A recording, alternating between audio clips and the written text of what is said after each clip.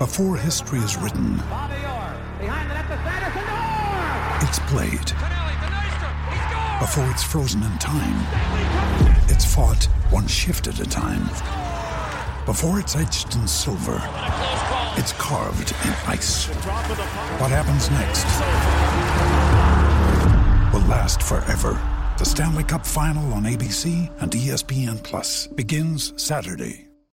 When you need mealtime inspiration, it's worth shopping Kroger, where you'll find over 30,000 mouth-watering choices that excite your inner foodie. And no matter what tasty choice you make, you'll enjoy our everyday low prices, plus extra ways to save, like digital coupons worth over $600 each week. You can also save up to $1 off per gallon at the pump with fuel points. More savings and more inspiring flavors make shopping Kroger worth it every time. Kroger, fresh for everyone. Fuel restrictions apply. Step into the world of power, loyalty, and luck. I'm gonna make him an offer he can't refuse. With family, cannolis, and spins mean everything. Now, you wanna get mixed up in the family business. Introducing The Godfather at ChumbaCasino.com. Test your luck in the shadowy world of The Godfather slot. Someday, I will call upon you to do a service for me. Play The Godfather, now at ChumbaCasino.com. Welcome to the family. No purchase necessary. VGW Group. Void where prohibited by law. 18 plus. Terms and conditions apply.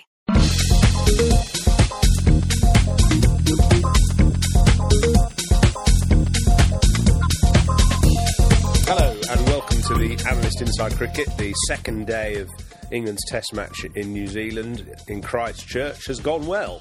In fact, it's probably, I suppose you might say, Simon, one of the best days of the winter for England, having reduced New Zealand to 36 for 5. They did recover, but it was encouraging. And actually, there was just a change in approach, I thought, by the England attack, which was a good thing to see. Well, they pitched the ball up for a start, something Joe Root asked from his bowlers, and that's what they did, and they responded. Stuart Broad, I spoke to him afterwards, he was saying that, that's the best I bowled for a while. Joe asked us to pitch the ball up more as an attack. The main bowlers, I suppose, Anderson and Broad. Mark Wood bowled in a different way. He bowled short, he bowled aggressively, which was another issue.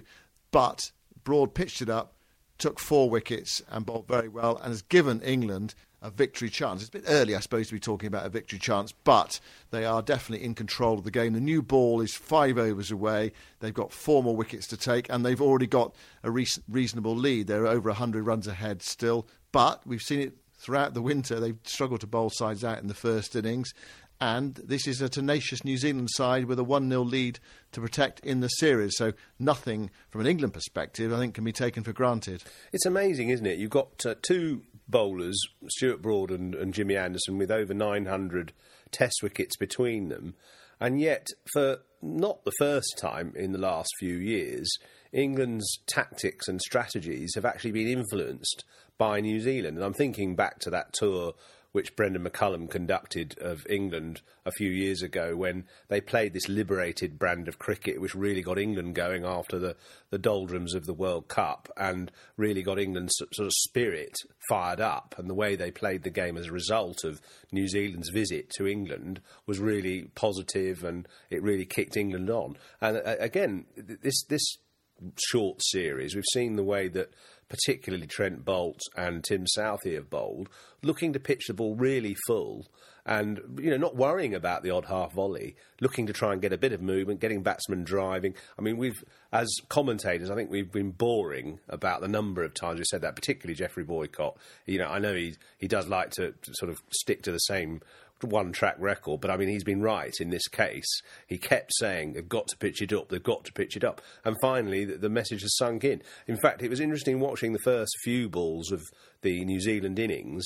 Jimmy Anderson bowled some spectacularly good deliveries, but they were just a fraction too short. And we're talking, a couple of feet here, and all right, it's a bit maybe unfair to be too pernickety about a bowler of such high class and such brilliant longevity, but he has had a tendency over the last couple of years to just bowl that 2 foot too short, not really project for wickets. And the other end, Stuart Broad, went for the fuller length. And it worked. And he got a quick wicket. Then Anderson followed up. And those 6 wickets that England took today were virtually all a result of very full deliveries. There was Kane Williamson, I know, caught down the leg side, a bit lucky. But apart from that, again, the full delivery, tempting the batsman into a drive or a push outside off stump, the slips and wicketkeepers come into business. And it was just great to see that. Lots of slip fielders as well. A real kind of sea change in the way England approached it. Stuart Broad was saying afterwards that they discussed what their batsmen haven't liked facing this winter, and that was seen in England's strategy today: pitch the ball up or go hard with the short ball. And there was a real contrast, there really was, between Anderson and Broad and Mark Wood. Mark Wood bowling in relatively short, sharp spells, banging the ball in. I mean, sometimes a bit like Wagner, a bit like Australia bowled at England's tail in the Ashes. Sometimes 6 balls and over. I mean, it's an interesting one about whether the umpires should intervene. We had this debate during the Ashes, and you get short shrift in Australia, and you're saying, well, they're just bombing our tail. It just feels like whinging Poms, and that's an easy accusation to throw at any English commentator or player, whatever, who raises that subject. But I mean, it's been one of the themes of the winter, actually. There are bowlers who've just dug in every single ball. Now, is that intimidatory bowling or not? And the umpires these days just don't seem to bother, just seem to let it go by. As long as you don't bowl more than 2 balls in the over that really short at the batsman's head, then it's absolutely fine. But a lot of short pitch bowling from Mark Wood today. He didn't take a wicket. It was the old firm Broad and Anderson who picked up the wickets again. We saw Jack Leach bowl for the first time in Test cricket. I was working with Graham Swan today, and he said, he created a favourable impression. So a different England attack from the one we've seen so far this winter, and overall not too bad. Yes, and you make the point about the short balls. I suppose there has been a different approach over the last probably 5 years with the umpires, because for 2 reasons. One, obviously the protection that players wear now is way better. You see a lot of people hit on the head. In fact, BJ Watling was hit today and, just put his thumbs up straight away as if to say, no problem, I'm fine. And secondly, batsmen have become much more proficient at different sorts of shots against short pitch bowling. In fact, I know Johnny Bairstow today, having got his 5th Test 100, was out caught at deep third man playing the uppercut. And batsmen have become so much more daring, I suppose, and game at facing the shorter ball. And so a bowler like Wagner, who keeps on banging the ball halfway down, and I must admit, I'm a huge admirer of him because he keeps going, and it must be, it's hard bowling bouncers all the time. It really takes the most out of your body. You're slapping your front foot down at the crease and using all those sort of shoulders and back muscles and leg muscles and, obviously arm to whack it down as fast as you can, really jamming it into the surface. And sometimes it plops off in a desultory way and loops through to the wicketkeeper, or the batsman slaps it for 4. But he still comes in again and whacks another one in short. And it might seem a rather monotonous method of bowling, but bowlers need to use all the tools at their disposal and a bit of variety. So Mark Wood, for instance, going round the wicket, as we said, really, we suggested perhaps somebody like Liam Plunkett could be considered to do that role as well. It just gives the batsman something else to think about. So you're fine with it? It's absolutely fine. It's not intimidatory. Bowlers are struggling, especially bowling with the Kookaburra ball. And actually, we saw in that partnership between de Grandhomme and Watling, it was really hard work. England thought they got through, and then there was resistance as the ball goes softer. So it's absolutely fine as far as you're concerned.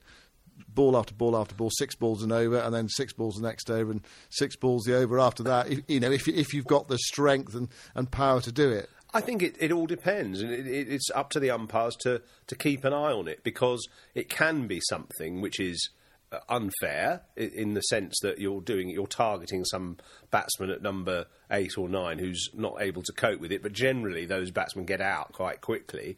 If it's a batsman like Johnny Bairstow or BJ Watling or obviously de Grandhomme. By the way, you've had a few problems with de Grandhomme, haven't you? How to pronounce his name? Well, actually, do you know what? Today I went up to him after play and I said to him, look, how do you pronounce your name? And his response was, well, the commentators are better at pronouncing it than I am, which I thought was an extraordinary comment. But then he said De Grandhomme. I was led to believe that it was De Grand Home by Jeremy Coney, but we're going to go with De Grandhomme for now because I got it from the horse's mouth after play. Or at least I think I did. I mean, he said, "Well, you guys are better at pronouncing than I am." But, but there we go. That's like a sort of one of those Muralitharan moments, Muraliduran or Muralitharan or Muralitharan. We used to have arguments about that every year that the Sri Lankans came over to England. Richie Beno, in particular, loved the idea that we sat down kind of a couple of days before the Test series started and went through all the different pronunciations to agree on them. So it was it Jayasuriya or Jayasuriya, and was it Muralitharan or Muraliduran? And Tony Gregg was a great fan for Muraliduran. But anyway, I don't know whether we ever got a consensus. But so you're going to need a consensus with De Grandhomme, but you've obviously settled on De Grand Home. So very good. And just going back to the point I was making, if you get a competent batsman like that who's prepared to take the bouncers on, I don't see any problem in bowling a few more. Obviously, a bowler, if you get sort of 4 bowlers all bowling short all the time, as the West Indies were in the 1980s, it can get a bit relentless and a bit repetitive, and batsmen's scoring options are seriously reduced. But we haven't seen too much of that over the last 20 years. West Indies had that extraordinary conveyor belt of tall, fast bowlers and found a way of playing which no one else could cope with. But we haven't really had that since, and so I think it's good to see the odd batsman having to kind of just, duck and weave a little bit, because cricket is about a little bit of courage as well as skill. Well, I mean, also as well, I don't think there's anything more exciting. There's little more exciting in cricket than a fast bowler testing out a batsman, testing out the middle of the pitch. I suppose the one question mark comes when you are bowling like that consistently to a number 11 who is okay-ish, but stays in for a bit, but then just gets peppered ball after ball after ball, or in fact, as happened in the Ashes series, just gets bombed right from the start. I mean, Jimmy Anderson, I remember interviewing him in Adelaide, and he was talking about the bumper barrage that they received in Brisbane, and just he just said to the umpires, are you happy with this? And they seemed to say, oh yeah, we're happy with it. So Jimmy said, well, I better go off to the nets and just face a whole barrage of bumpers to prepare for the next sort of barrage of bumpers I'm going to get. Just basically phlegmatically saying, well, the umpires are fine, I just have to get on with it. It's part of modern Test cricket. And you do make a good point. What the bowlers don't have a great deal in their favour. The pitches are often too flat, and you play with a kookaburra ball, it goes soft, and they need to be given something. Of course, they're not allowed to tamper with the ball either to change its condition. So you need to give something back to the bowlers. There is something exciting about watching the likes of Wagner go in and bowl short, and Wood go in and bowl short as well. I mean, it's a little bit Lions against the Christians, but there is something enticing about it. Well, anyway, England have clearly utilised a ploy, and it seems to have worked. And they're in a good position now with a lead of over 100. New Zealand 4 wickets left, so hope there for getting a lead of 50 or 60, which I think could prove vital in the final equation. What about the events just over the other side of the Tasman? We should just mention those quickly. Press conferences from all the involved parties in the ball tampering affair, and a little bit of sort of consternation from viewers and observers generally that the questions asked of particularly David Warner weren't really properly answered, as if lawyers got involved and it's going to be a rather long and drawn-out process before we get the real story.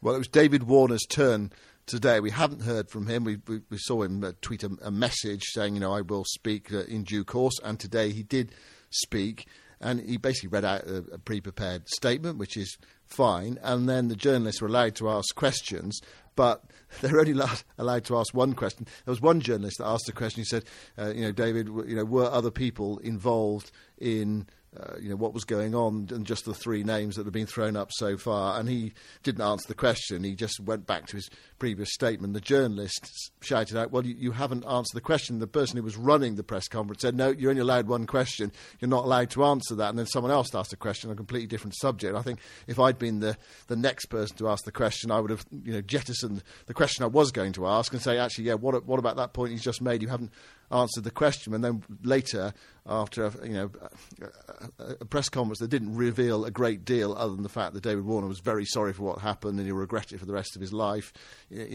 Basically something you could imagine he was going to say, and also there were the tears as well, which you don't like to see. The whole thing is not a pleasant look. I agree. Then he later tweeted, I appreciate I didn't answer all the questions. I forgot to say that I couldn't answer all the questions, and I will in due course, because there's a whole sort of process to go through, and more information will come out in the future. So it was a most unsatisfactory thing. And of course, the point about Warner is that he's the one player I think that most people, perhaps in Australia as well, certainly around the world, have least sympathy for because of the way he's carried on during his international career. So sort of unsatisfactory day all round, in a sort of PR sense, and also just for understanding a bit more about what went on. You just have that feeling there's more to come out, and I've no doubt that eventually it will. But it was another one of those unedifying spectacles, really, in Australia today. I wouldn't like to be James Sutherland at the moment, the chief executive of Cricket Australia, who's grappling not only with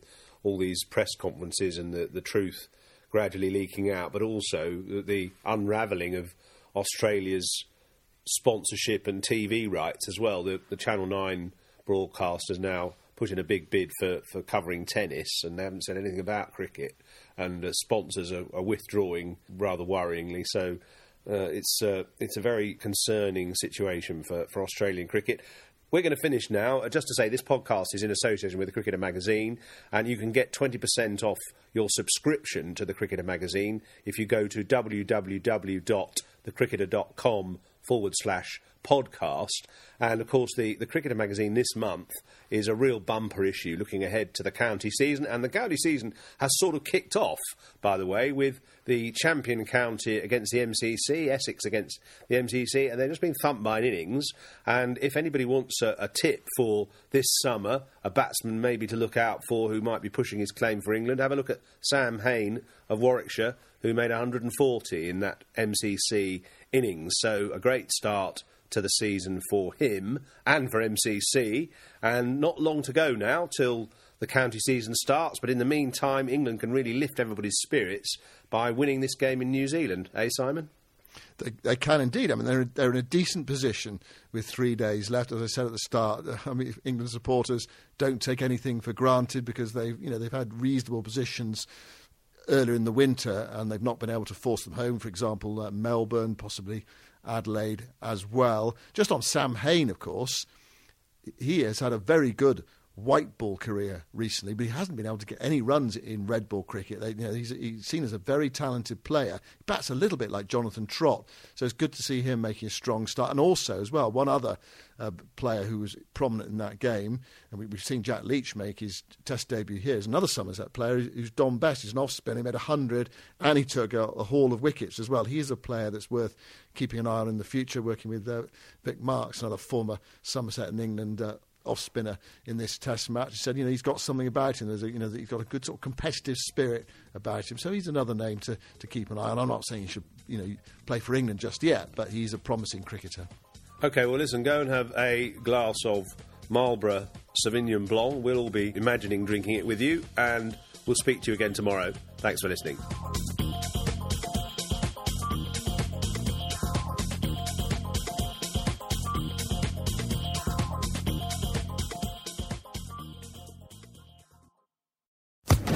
Social Podcast Network.